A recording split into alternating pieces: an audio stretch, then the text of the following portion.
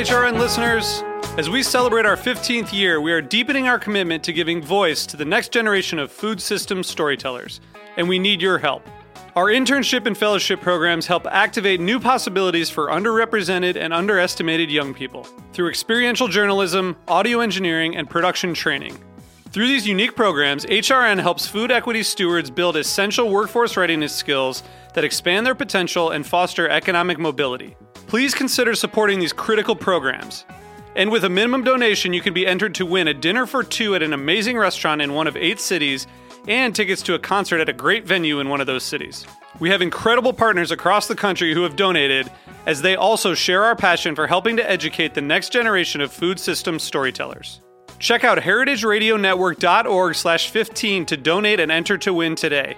That's heritageradionetwork.org/15 to donate and enter to win today. And make sure you donate before March 31st. Thank you. This program is brought to you by Chefs Collaborative, a nonprofit with a mission to inspire, educate, and celebrate chefs and food professionals building a better food system. Change menus, change lives. Learn more at chefscollaborative.org. You're listening to Heritage Radio Network. We're a member-supported food radio network broadcasting over 35 weekly shows live from Bushwick, Brooklyn. Join our hosts as they lead you through the world of craft brewing, behind the scenes of the restaurant industry, inside the battle over school food, and beyond. Find us at heritageradionetwork.org.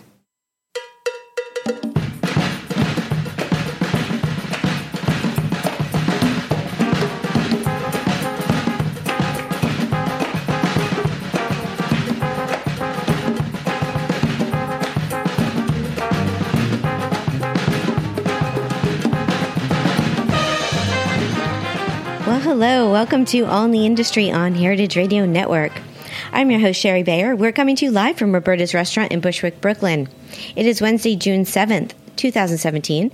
This is the 144th episode of this series, which is dedicated to behind-the-scenes talents in the hospitality industry.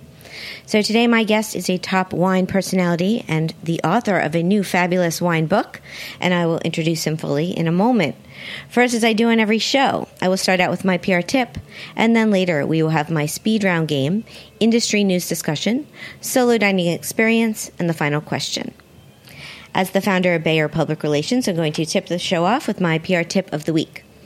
So today's tip is to be open to breaking rules. Yes, it's okay to question things and go against the norm. Of course, some rules are not meant to be broken, but we don't need to go on autopilot with everything we do. Whoever wrote the rule is something often said by my episode 100 guest, the king of hospitality, Danny Meyer. He brings up this question when looking at situations and evaluating what is right for his company. It's a good rule, pun intended. So don't be afraid to question principles and make them your own. That is my tip today.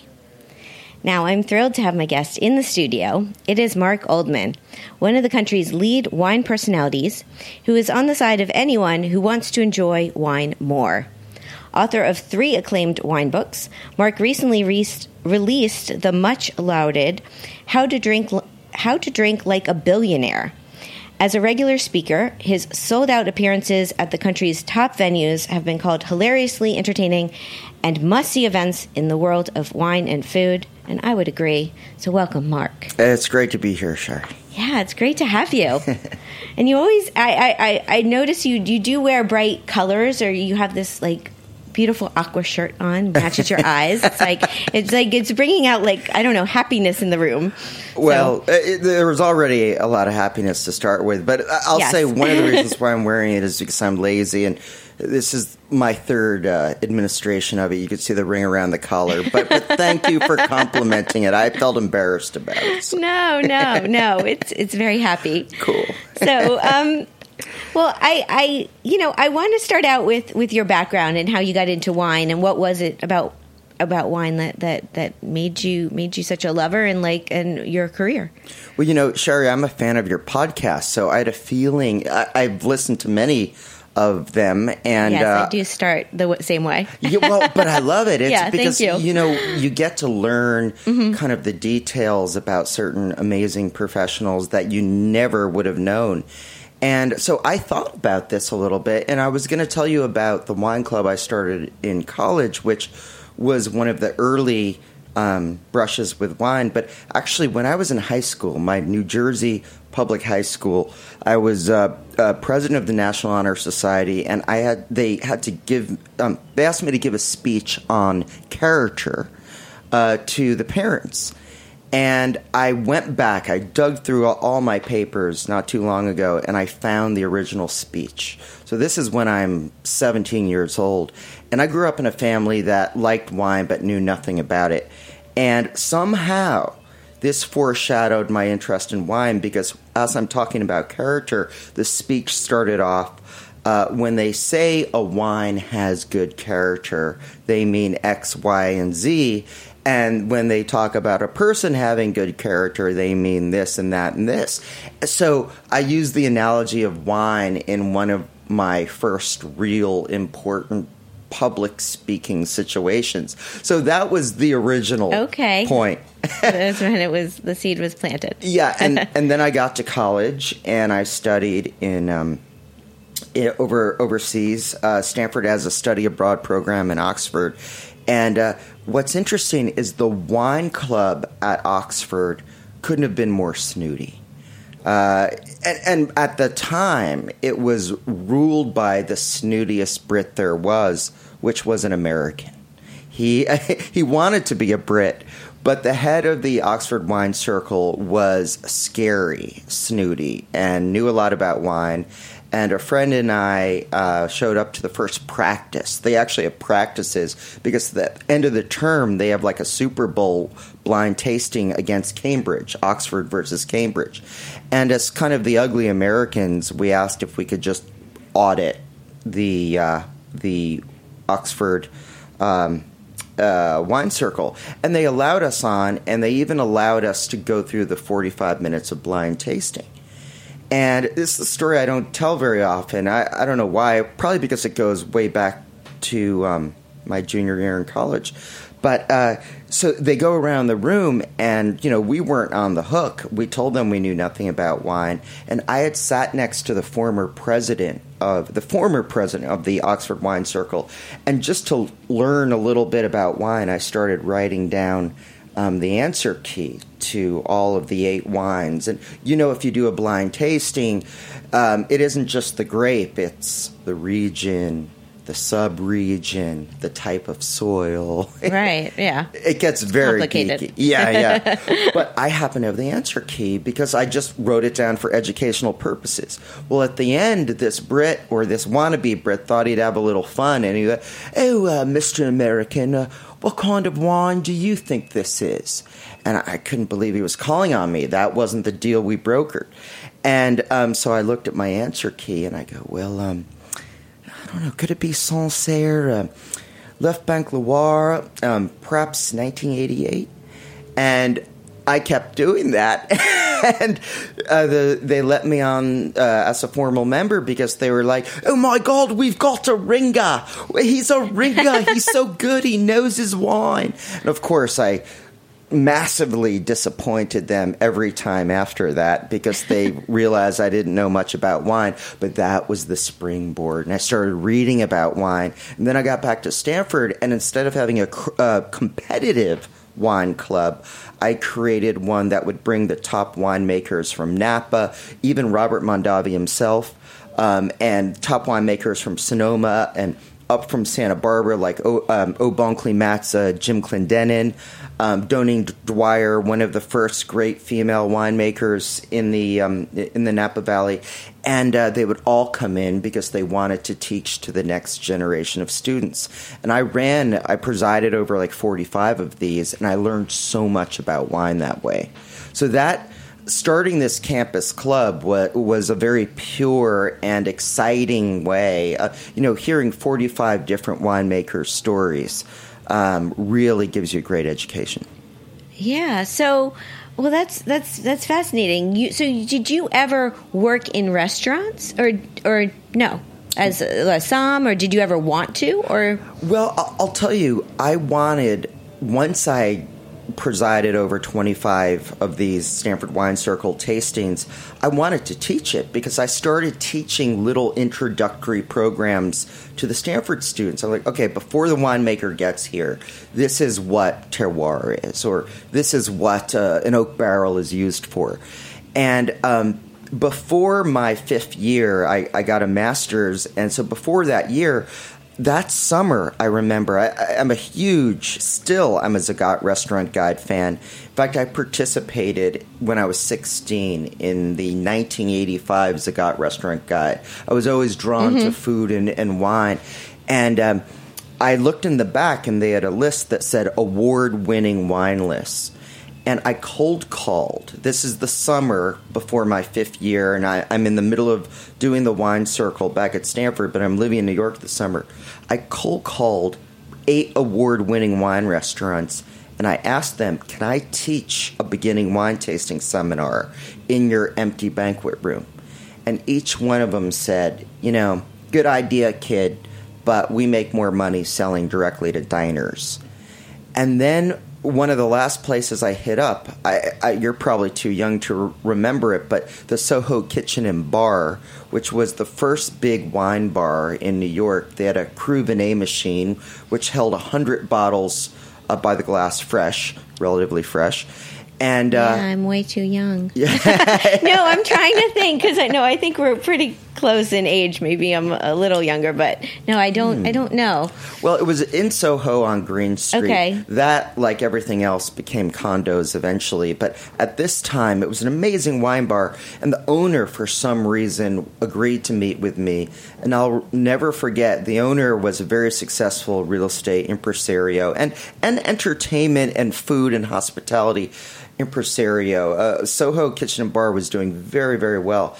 And they had an empty cabaret room, and he just sat there at his desk, and there was a cubist work of art over his desk. So I'm looking at him, and then I'm looking at the representation, the kind of abstract representation of him over the desk. And he's like, you know what? I like this idea. It's very pure. Like, your motives seem pure. So he's like, I'll tell you what.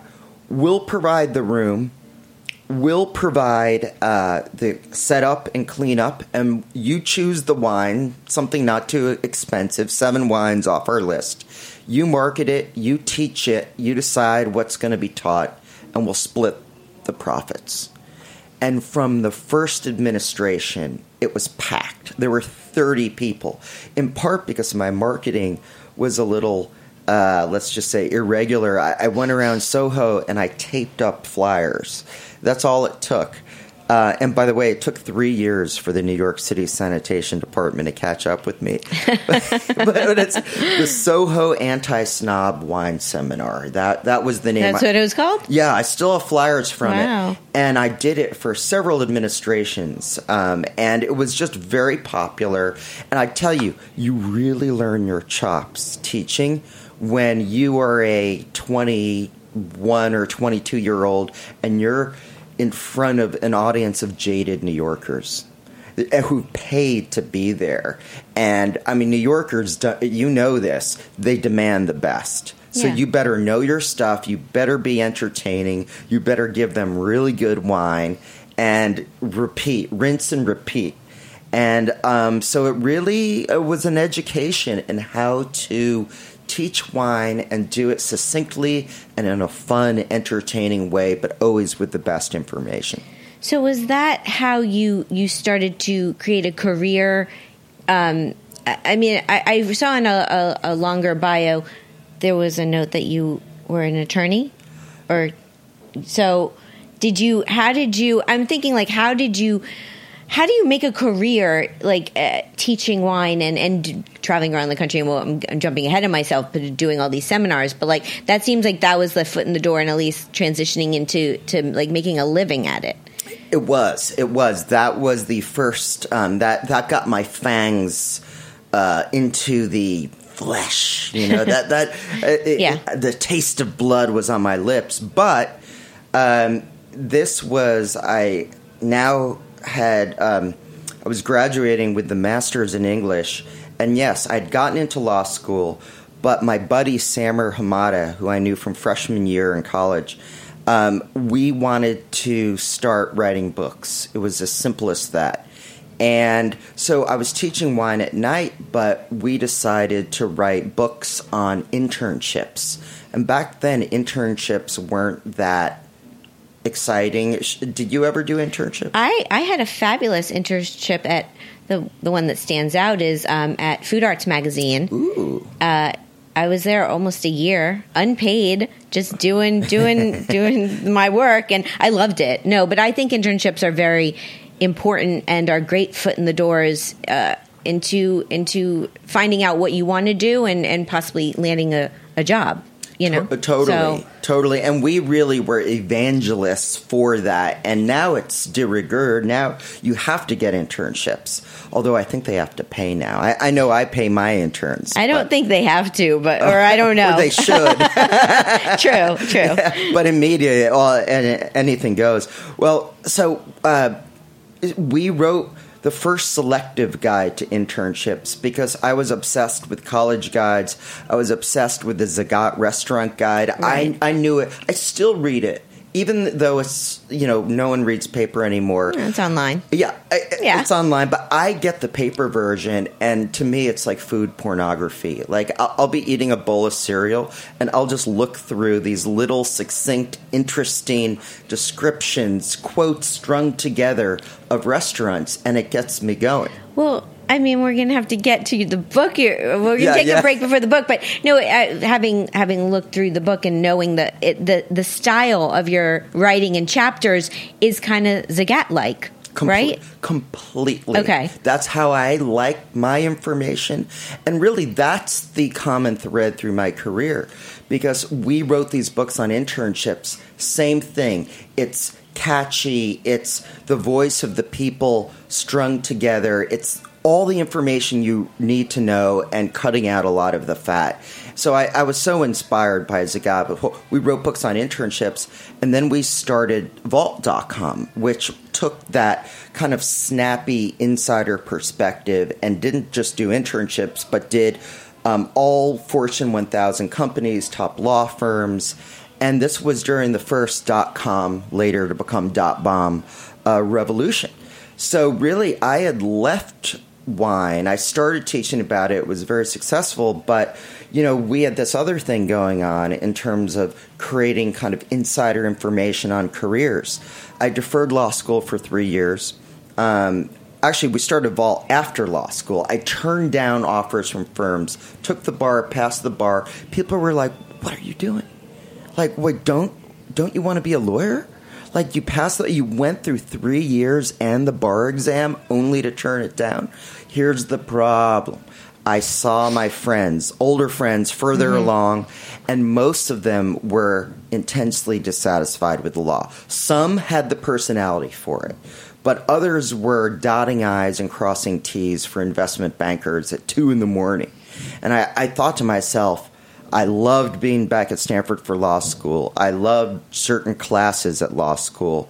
But man, I don't want to be caught in this vortex of unhappiness. So that's when Samer and I started Vault, about insider career information. And then in the middle of my tenure, 11-year tenure at Vault, running Vault, I started teaching about wine again. And it got that taste in my mouth.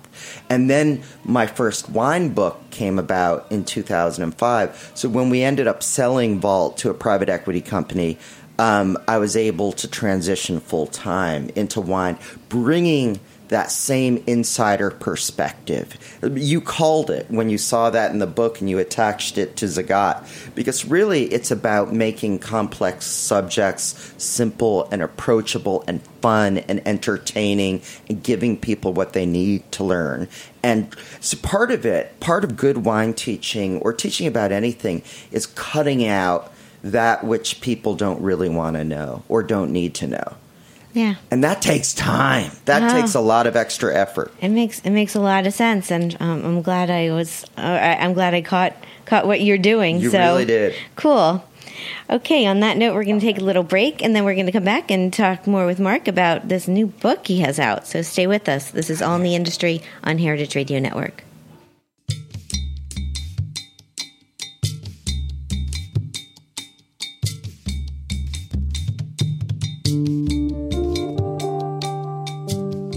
This program is brought to you by Chefs Collaborative, a national nonprofit network with a mission to inspire, educate, and celebrate chefs and food professionals building a better food system. Chefs Collaborative members work to make sustainable practices second nature for every chef in the United States. Chefs Collaborative was founded in 1993 by visionary chefs including Rick Bayless and Alice Waters, who acknowledge the influential role of food professionals on our food choices, our collective personal health, the vitality of cultures, and the integrity of the global environment. Chefs Collaborative believes that the greater culinary community can be a catalyst for positive change by expanding the market for good food and helping to preserve local farming and fishing communities. Change menus, change lives. Learn more about Chefs Collaborative at chefscollaborative.org. Hi, I'm Jacqueline Raposo. And I'm Ben Rosenblatt. And we are Love Bites on Heritage Radio Network. Our show is all about why and how we love. Tune in every Monday at 4 as we talk about endings, new beginnings in relationships, about couples who work together and love together. And what life teaches us about love. So support our show and all of Heritage Radio Network's programming. Go to heritageradionetwork.org and click on that beating heart to become a member today, and we will love you forever for it. See ya.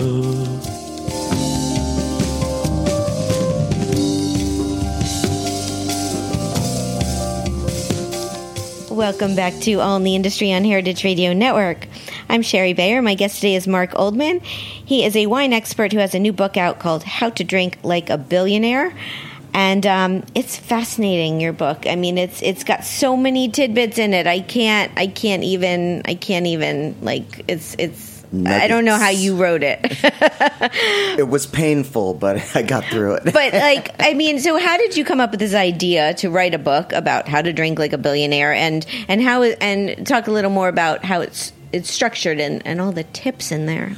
Well, the original title, which is almost like startlingly accurate based on the quote you gave at the beginning of the episode, was Breaking the Rules of Wine.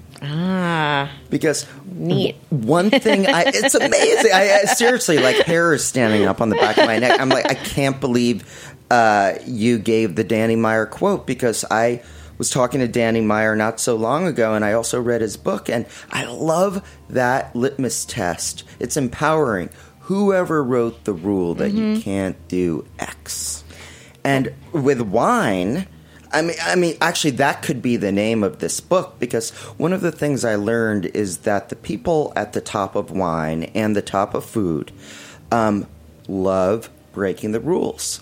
And so they are my metaphorical billionaires. Sometimes people take it very seriously, or literally, I don't want to drink like Donald Trump. I don't want to drink like a billionaire. No. It's how to drink like a billionaire. And by billionaire, I mean people totally in the know, people with it. And that some of those people are those great winemakers and those great chefs. And they're the ones who bend the rules all the time. And that's the fun thing. I'll tell you, the people on Food and Wine's front lines tend to be the most prescriptive, tend to obey the rules and propagate the need.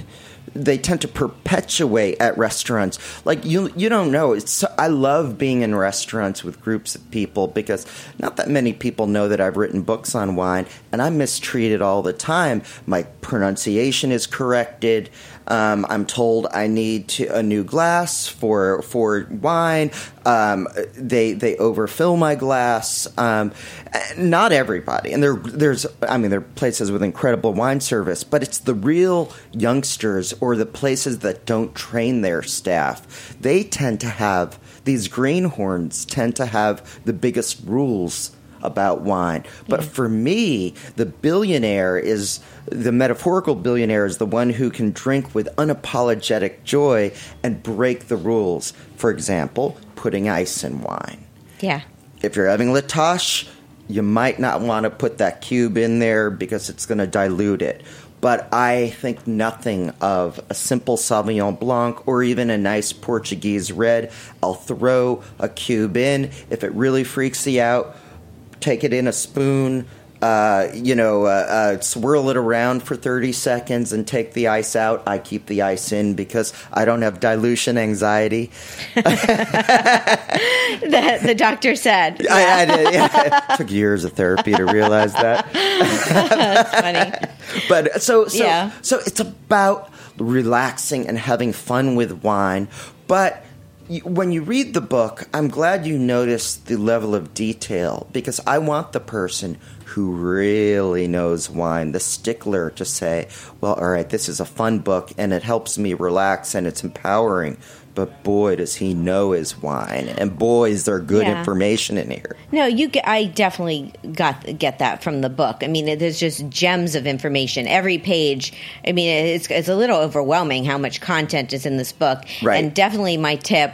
I was thinking of Danny, but I was thinking of you when I saw what you go through the list of the chapters or the tidbits, and everything there's a lot of breaking the rules of what people or snobs or whatever apparently think what people know-it-alls say is how you drink wine, or how you're supposed to. There was one in here I wrote down a few, like ignore the cork, like I don't Absolutely. know, are you supposed to sniff the cork, or no, not ignore the cork, or you had love thy screw cap. I was wondering about that one. That's a new one. I love it. When I see it in restaurants, sometimes waiters will apologize or hide the fact that it's snapping open. To me, I love it. I embrace it. It's an excellent closure for most, if not all, wines, except maybe the most ageable wines. And so it is about relaxing. And what happens is, I think some wine professionals, they forget that most civilians don't know these things. Mm-hmm. See, I have great empathy for my mom and my sister and most of my friends who are otherwise quite cool or sophisticated or with it, but they don't know what they're supposed to do with the cork when it comes to them. So that's kind of a baseline thing that, empowering people. Just if you get into one of these old school restaurants where they actually present you with the cork, just take it and put it aside. Yeah. No, it's so many tips. And you had, what about the good value versus good price Ooh, that's a good one. And I am snared in this trap by unscrupulous wine professionals at least 2 or 3 times a year. And so now, what's your rule on that? Okay, so the thing is, you're in a restaurant and you work up the nerve to ask your waiter or sommelier that you'd like a good value. But, the old saw in the sommelier world is, there's wine's a good value if it's $400 but drinks like an $800 wine. Mm-hmm. And so, but that's not what most people mean when they ask for good values. They mean a low-priced wine relative to that wine list. So I think you have to be even clearer and be, as the Australians say, you have to be bullshy about it, ballsy, if you will, and just shamelessly say, I want wine at the low end of the price list. I want one of your, not, and you say, but what's drinking really well, and give a color and give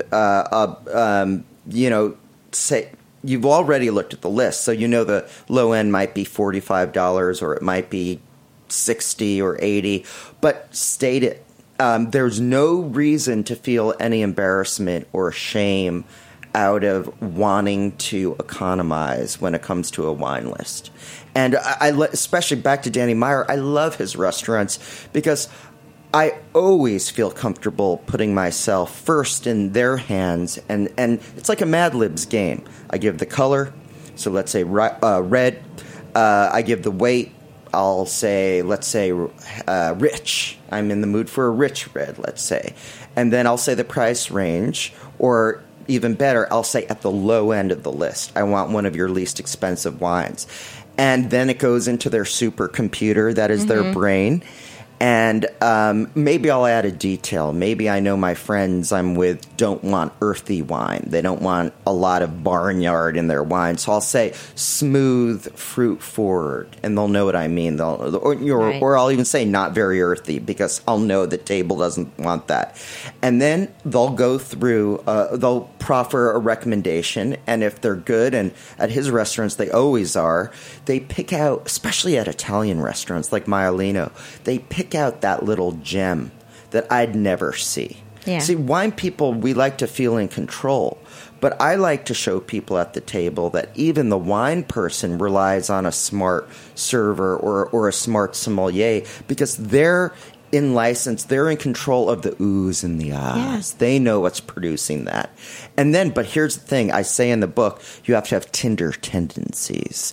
Don't accept the first offer, because I found that it takes a good wine professional a little time to come up with that gem according to your criteria. So like Tinder, scroll through it. I was thinking you did say Tinder, not tender. Okay. Tinder tendencies. I know what Tinder is. I'm single, but I don't know if everyone else out there does, but now they know at least I'm single. Can I tell you, Shari, we need to do a special show, let's call it 189, where I get to interview you about your single life over wine here. But anyway, okay. We'll talk about that after the show. Okay, we need to take another break, but I have a question for my last guest for you. On episode 142, Tommy Crudup was my guest. He's the senior talent executive and senior supervising producer for Rachel Ray. So he wants to know, so on the cover, you're slicing off the top of a bottle of champagne with a mini sword, he said, which is the sabering. And he wanted to know how many takes did it take you to master that. He was assuming you broke a lot of bottles. And I was skimming through the book, and I saw you do have a chapter, Decapitate Your Champagne, and you had a little story in there, too, about what happened in Toronto and sort of... Boy, are you good. Yeah, I found that. I found that little tidbit. But yeah, how you had a little accident in Toronto doing it. But getting back to his questions, How many takes did it take you to do the cover and just, 29. In general? Really? 29. That is such a fantastically good question, because I never talk about it, because I just never get to that story. I went with this photographer. He knew the location. It looks Moroccan in the background, but it's actually an underground area of Central Park. Oh. Isn't that crazy? I feel like it's by the fountain, maybe. Is that where it is? It is. It does look a little like you're in Morocco. Not like I've been to Morocco, but... Yeah, me either. But I have been to Central Park, and I think I know, by Bethesda Fountain, perhaps. But anyways, so 29 takes. 29 takes. It wasn't champagne. I couldn't afford champagne. But, in the book, I talk about 1 million great functional substitutes for more expensive wine. And I love Crémant. By the way, I love going, but the Crémant, which is non-champagne French bubbly. So the bubbly that's in Champagne, the bubbly outside of the Champagne region from France. And, for example, and most every major wine region in France, like Loire, Burgundy, they all have a Crémant. Well, so I had a great Crémant from the Loire, and I kept beheading the bottles. And what happened is, there were tourists all around. It was like May of last year. And so I would offer a decapitated bottle to tourists. Oh, they must have loved that. Half the tourists were like, we just hit the jackpot. Yeah, made their day. Yeah, and the other half were like, who is this guy and what did he put in the champagne? New York City experience. Exactly. Okay, excellent. Well, that's a great answer. And can I say, Shari, yes. One of the dangers of sabering, it is like a greatest hits of don't try this at home, contents under pressure, glass, alcohol. What I learned in Toronto is very important for people to know, and I have found the greatest danger, so long as you follow safety steps of sabering, the greatest danger comes after you saber, because the bottle's usually wet from the ice bucket. And in Toronto, in front of a big audience, I sabered, here Mr. Big Shot, I thought I was, and the bottle jagged edge slipped through my wet hand, lacerated my thumb. I was bleeding like that Dan Aykroyd sketch about Julia Child. It was squirting out of me. We don't have to go into so many details. We need to take a break, actually. But so you learned that, and in the book you have an illustration too. I saw about it. So exactly. No, it's awesome. Okay, cool. And everyone be safe, but it's fun too. Safe and Wear fun. Goggles. I like wearing goggles. Okay, so now we are going to take a little break and then come back and we're going to play my speed round game and talk industry news. Excellent. This is All in the Industry on Heritage Radio Network.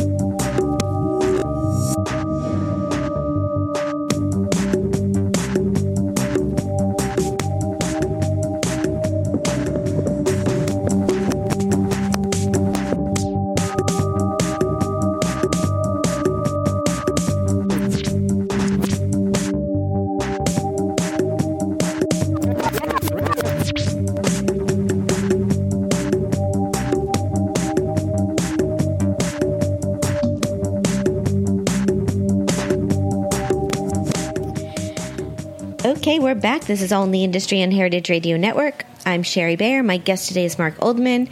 It's time for my speed round game. What this is I'm going to give you name a few things, and you just pick your preference. Love it. Are you ready? Ready. Ready. Here we go. Eat in or eat out? Eat out. Wine, beer, cocktail, or mocktail? You know it. It's got to be wine, but I love beer too. Tasting menu or a la carte? A la carte, please. Small plates or large plates? Small plates. I like variety. I'm an eclecticist. Okie dokie. Communal table or chef's counter? Chef's counter. Communal tables often don't have backs, and I have a bad back. Very good reasoning there. Tipping or all-inclusive charge? You know, I've heard a lot of your guests say tipping, and I'm going to say tipping. I just love rewarding, over-rewarding, dramatically rewarding extra great service. It makes me feel good, and then I'll even write an explanation on the check as to, like, what they did well. I actually did that in the last week. It's like, fantastic service, because I want their manager to see. And I, like, really over-tip. Well, I'm thinking Danny Meyer would like that part, but not he would the tipping part. Exactly. Exactly. Okay, how about teaching seminars or writing books? Teaching seminars. Writing books is a very lonely process. I can do it, and I'll push myself to do it, but people are like, you know, you're on vacation, you're writing about wine. No. You're a block from vacation, locked in an office. You can hear the ocean. You can walk outside, see the ocean, smell the ocean, but you've got to go back inside and just put your nose to the grindstone. Yeah, it's hard. How about red, white, or rosé? Oh, my God, that one's really hard. Red, but it's by a hair. Okay. Cheese plate or dessert? Cheese plate. I grew up hating cheese, and now when you have to count your calories or at least not eat like a maniac, now I'm obsessed with it. So, great. Last one, Manhattan or Brooklyn? I love Brooklyn, but I was born in Manhattan. I gotta go with the NYC, Manhattan. Right. Fantastic. You're fast. Oh, yeah. I'm not surprised. Well, I have definite opinions, although I'm very open-minded. But no, that was fun. That was fun. Cool. So, industry news. I picked out an article in New York Magazine's Grub Street. Life in the Trenches, what it's really like to cook for New York's most influential restaurant critics. And this was written by Armin Stevens, and he's a line cook at Union Square Cafe. I really didn't realize I was making this a whole, like, Danny Meyer show. But it's cool to do so. Yeah, no, it's all tying in together. He's a big hero of mine. Yeah. So this was a great read because it was talking about what it's like if people don't know, Union Square Cafe moved from its original location to a new location, so they had this opportunity or this chance that they'll be re-reviewed or reviewed. So what it was like to be waiting or anticipating that Pete Wells is going to come in and give a review, and how he was talking about how they have a special mise en place every night for the chef, for anticipating if the reviewer or a reviewer will come in, that they will hold for them. And then one night he did come in, and this guy was in charge of the Frito Misto, which is one of their specialty dishes or signature dish, and what it was like to be then go and like be preparing this dish for the New York Times reviewer.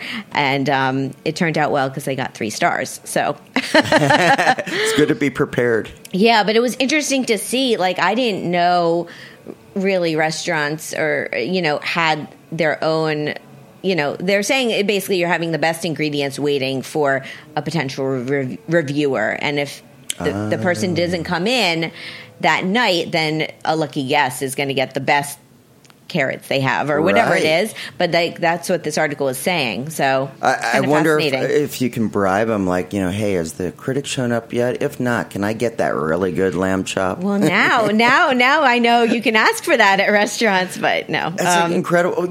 I'm so fascinated by that, and it's something I know little about, but I was speaking with Drew Nearport, the famous restaurateur, and he has gone to great lengths to reverse engineer phone calls and try to figure out when a critic is actually, and it's like a cat and mouse game. I think it's so cool, but try to anticipate when that critic is coming in. And I think in that documentary on Corton, you do see him sifting through the phone records and somehow reverse engineering who the New York Times critic was, and then it showed the critic coming in that night.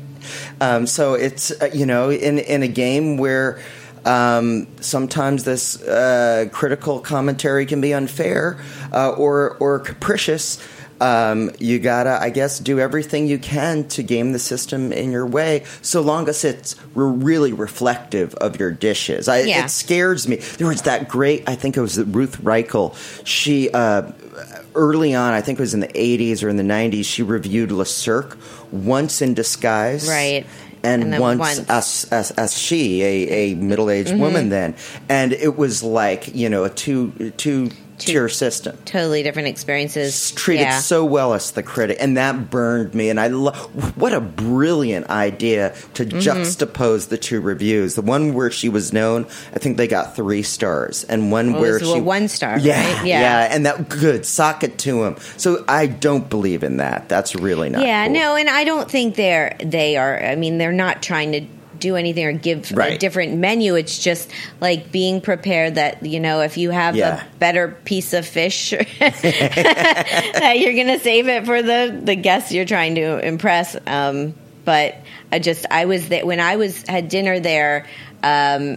Steve Kuzo came in at the exact same time, who I know he actually came on my show. So I'm now thinking, like, he's the reviewer for the New York Post. I'm like, I don't think he's trying to be anonymous anymore, but I'm like wondering, did he get the better fish that night? I had a really great meal, but well, it's funny because 2 nights ago I was at a friends and family dinner for the Manhattan version of Emmy Squared. Oh, right. And I was with one of your former guests, the great Kate Crater. Kate. Of Bloomberg. She's wonderful. She's such a benign force. Like, she told me she's not out, like, if she doesn't like a restaurant, she just won't review it. Yeah. But I mean, this is Emmy Squared, luscious cup pepperoni pizza and the juiciest double patty burgers. But so I'd like to think they gave us the best pepperoni, but all the pepperoni's good there. But it's a good point. Yeah. And it's delicious. It is. Okay, we're going to take one more break, come back, and do my solo dining experience. This is All in the Industry on Heritage Radio Network.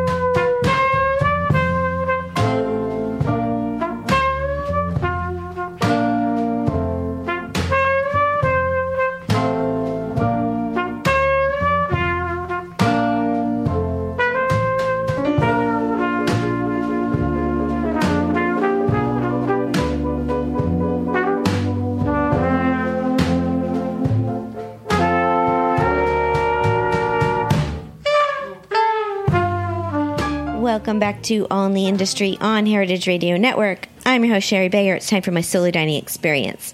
This week, it's at Motel Morris. Here's the rundown. The location, 132 7th Avenue at 18th Street in Chelsea, New York City. The concept, comfortable neighborhood place for updated American classics. The chef, Bill McDaniel, and the owners, Brett Nidell, Sam Nidell, Tamara McCarthy, and Matt Mogill. Why did I go? Because their publicist, who's a friend of mine, had invited me, and the place sounded very charming, so I was intrigued. My experience. I arrived for my reservation for 1, and the place was really happening for an early weekday night. It was loud, it was packed, it seemed to be the place to be. Luckily, they saved me a seat at the bar, which I took, and I had great service from the bartender team. What did I get? Now, I wasn't super hungry, but I decided to get something. I wanted something signature, so I went with the BLTA salad with lobster as an add-on, and it came with this giant crispy onion ring, which was the whole reason I got this salad, because apparently they're known for their onion rings. So my take, great salad. Lobster was fresh. The onion ring in it held up the whole thing. It was quite a presentation and really delicious. The ambiance. It's casual and cool. It has the bar in the center of the room, so it seemed kind of like a large dinner party. Perfect for a gathering with friends. Interesting tidbit. Motel Morris is not a hotel, but it is the second project from the owners, who also own the Commons Chelsea, which is a casual all-day cafe in the same residential building. And their family has owned this building for 30 years. And I found out that it houses 7 members of the family spanning 3 generations. So they call it the kibbutz. Personal fun fact, I actually went to a second dinner that night of a potential client. And even though I wasn't hungry, I had to get through it because it's my job, right? Tough life. The cost. Well, I was comped, which I say thank you very much. I appreciate it so much when I'm invited places. The cost probably, I think, be about $24, and that's not including tax and gratuity. Would I go back? Yes, with a group. I think would be fun next time. The website is motelmorris.com. There you have it. Can I tell you, Shari, I went there for the first time a week ago. I took my mom there because she loves roast chicken. And I saw that was lauded in the press. And that was the place I wrote on the tip or on the check, incredible service, and I over-tipped. They were the nicest there, and the chicken was fabulous. I'm having this so randomly cool that you just said that. It's incredible. Yeah, it's like on 19th and 7th. I love it. And it was great. Comfortable. The service was even nicer than it needed to be. Yeah, they were lovely. Amazing. They were lovely. It was very happening. I was like, wow. So good for them. Yeah. I have to go back and try more things. So, okay, time for the final question. So my next guest is Marcy Blum of Marcy Blum Associates, and she's one of the premier event planners and entertainment experts in the world. She does lots of weddings, lots of grand events. So, Mark, what would you like to ask Marcy? Okay, well, let's think. In terms of events, and especially weddings, people always call me up and they ask me to look at the wine list of the venue to help them figure out what are the affordable alternatives to the expensive wine. So I would ask her, how does she steer guests? Because a multi-billionaire type call me up and say, Mark, how do we economize? Because the wedding's going to be huge and I just don't want to pay a lot. So ask her what are her kind of principles or, in terms of people economizing when it comes to wine at a wedding. Awesome. I will ask. Good question. Yes. And that's the show. Yay, so much fun. Yeah, thank you. It went so fast. I wish we had more time. I know. But remember, the episode about your dating life. I'm going to turn the tables on you. Oh, God. It's going to be good. Now, that's where the juice really happens. It was colorful today, but it would be Technicolor right here. You can't see me now, but I am blushing. So thank you, Mark. My pleasure. Your whole career is fascinating, so impressive. Congratulations on the book. Everyone should go out and get this. I mean, you will not be disappointed. How to Drink Like a Billionaire. everyone should know how to drink like a billionaire. Absolutely. So, yeah. Drink richly, like I say, but without spending like it. Yeah, another good tip. No doubt. So thank you. My guest today has been Mark Oldman. He's a wine expert. As we just said, his new book is How to Drink Like a Billionaire. You can find out more about him on his website, markoldman.com, and follow him on social media at Mark Oldman. You can follow me at Shari Bayer, at Bayer PR, at All Industry. My Facebook page is All in the Industry. My websites are BayerPublicRelations.com and ShariBayer.com.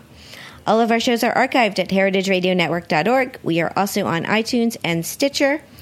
So the next 2 weeks, there are not going to be any live shows. I will be back on Wednesday, June 28th, 4 p.m. with Marcy Blum. And then the following week, on July 5th, I'm going to have Dr. Tim Ryan, the president of the Culinary Institute of America in Hyde Park. And I'm going to be at the CIA over this 2-week break at the Menus of Change conference and doing my interview with Tim then. So we're going to broadcast it on July 5th. So stay tuned for all of that. And if you missed any of that, I'll post it on social media. So that's it. Thanks to Mark again. Thank you. My pleasure. Thank you. And thank you to my engineer, Vitor.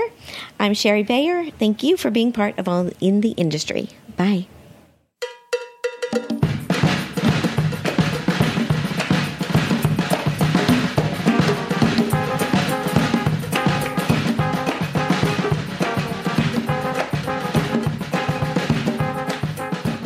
Thanks for listening to Heritage Radio Network, food radio supported by you. For our freshest content and to hear about exclusive events, subscribe to our newsletter. Enter your email at the bottom of our website, heritageradionetwork.org. Connect with us on Facebook, Instagram, and Twitter at heritage_radio.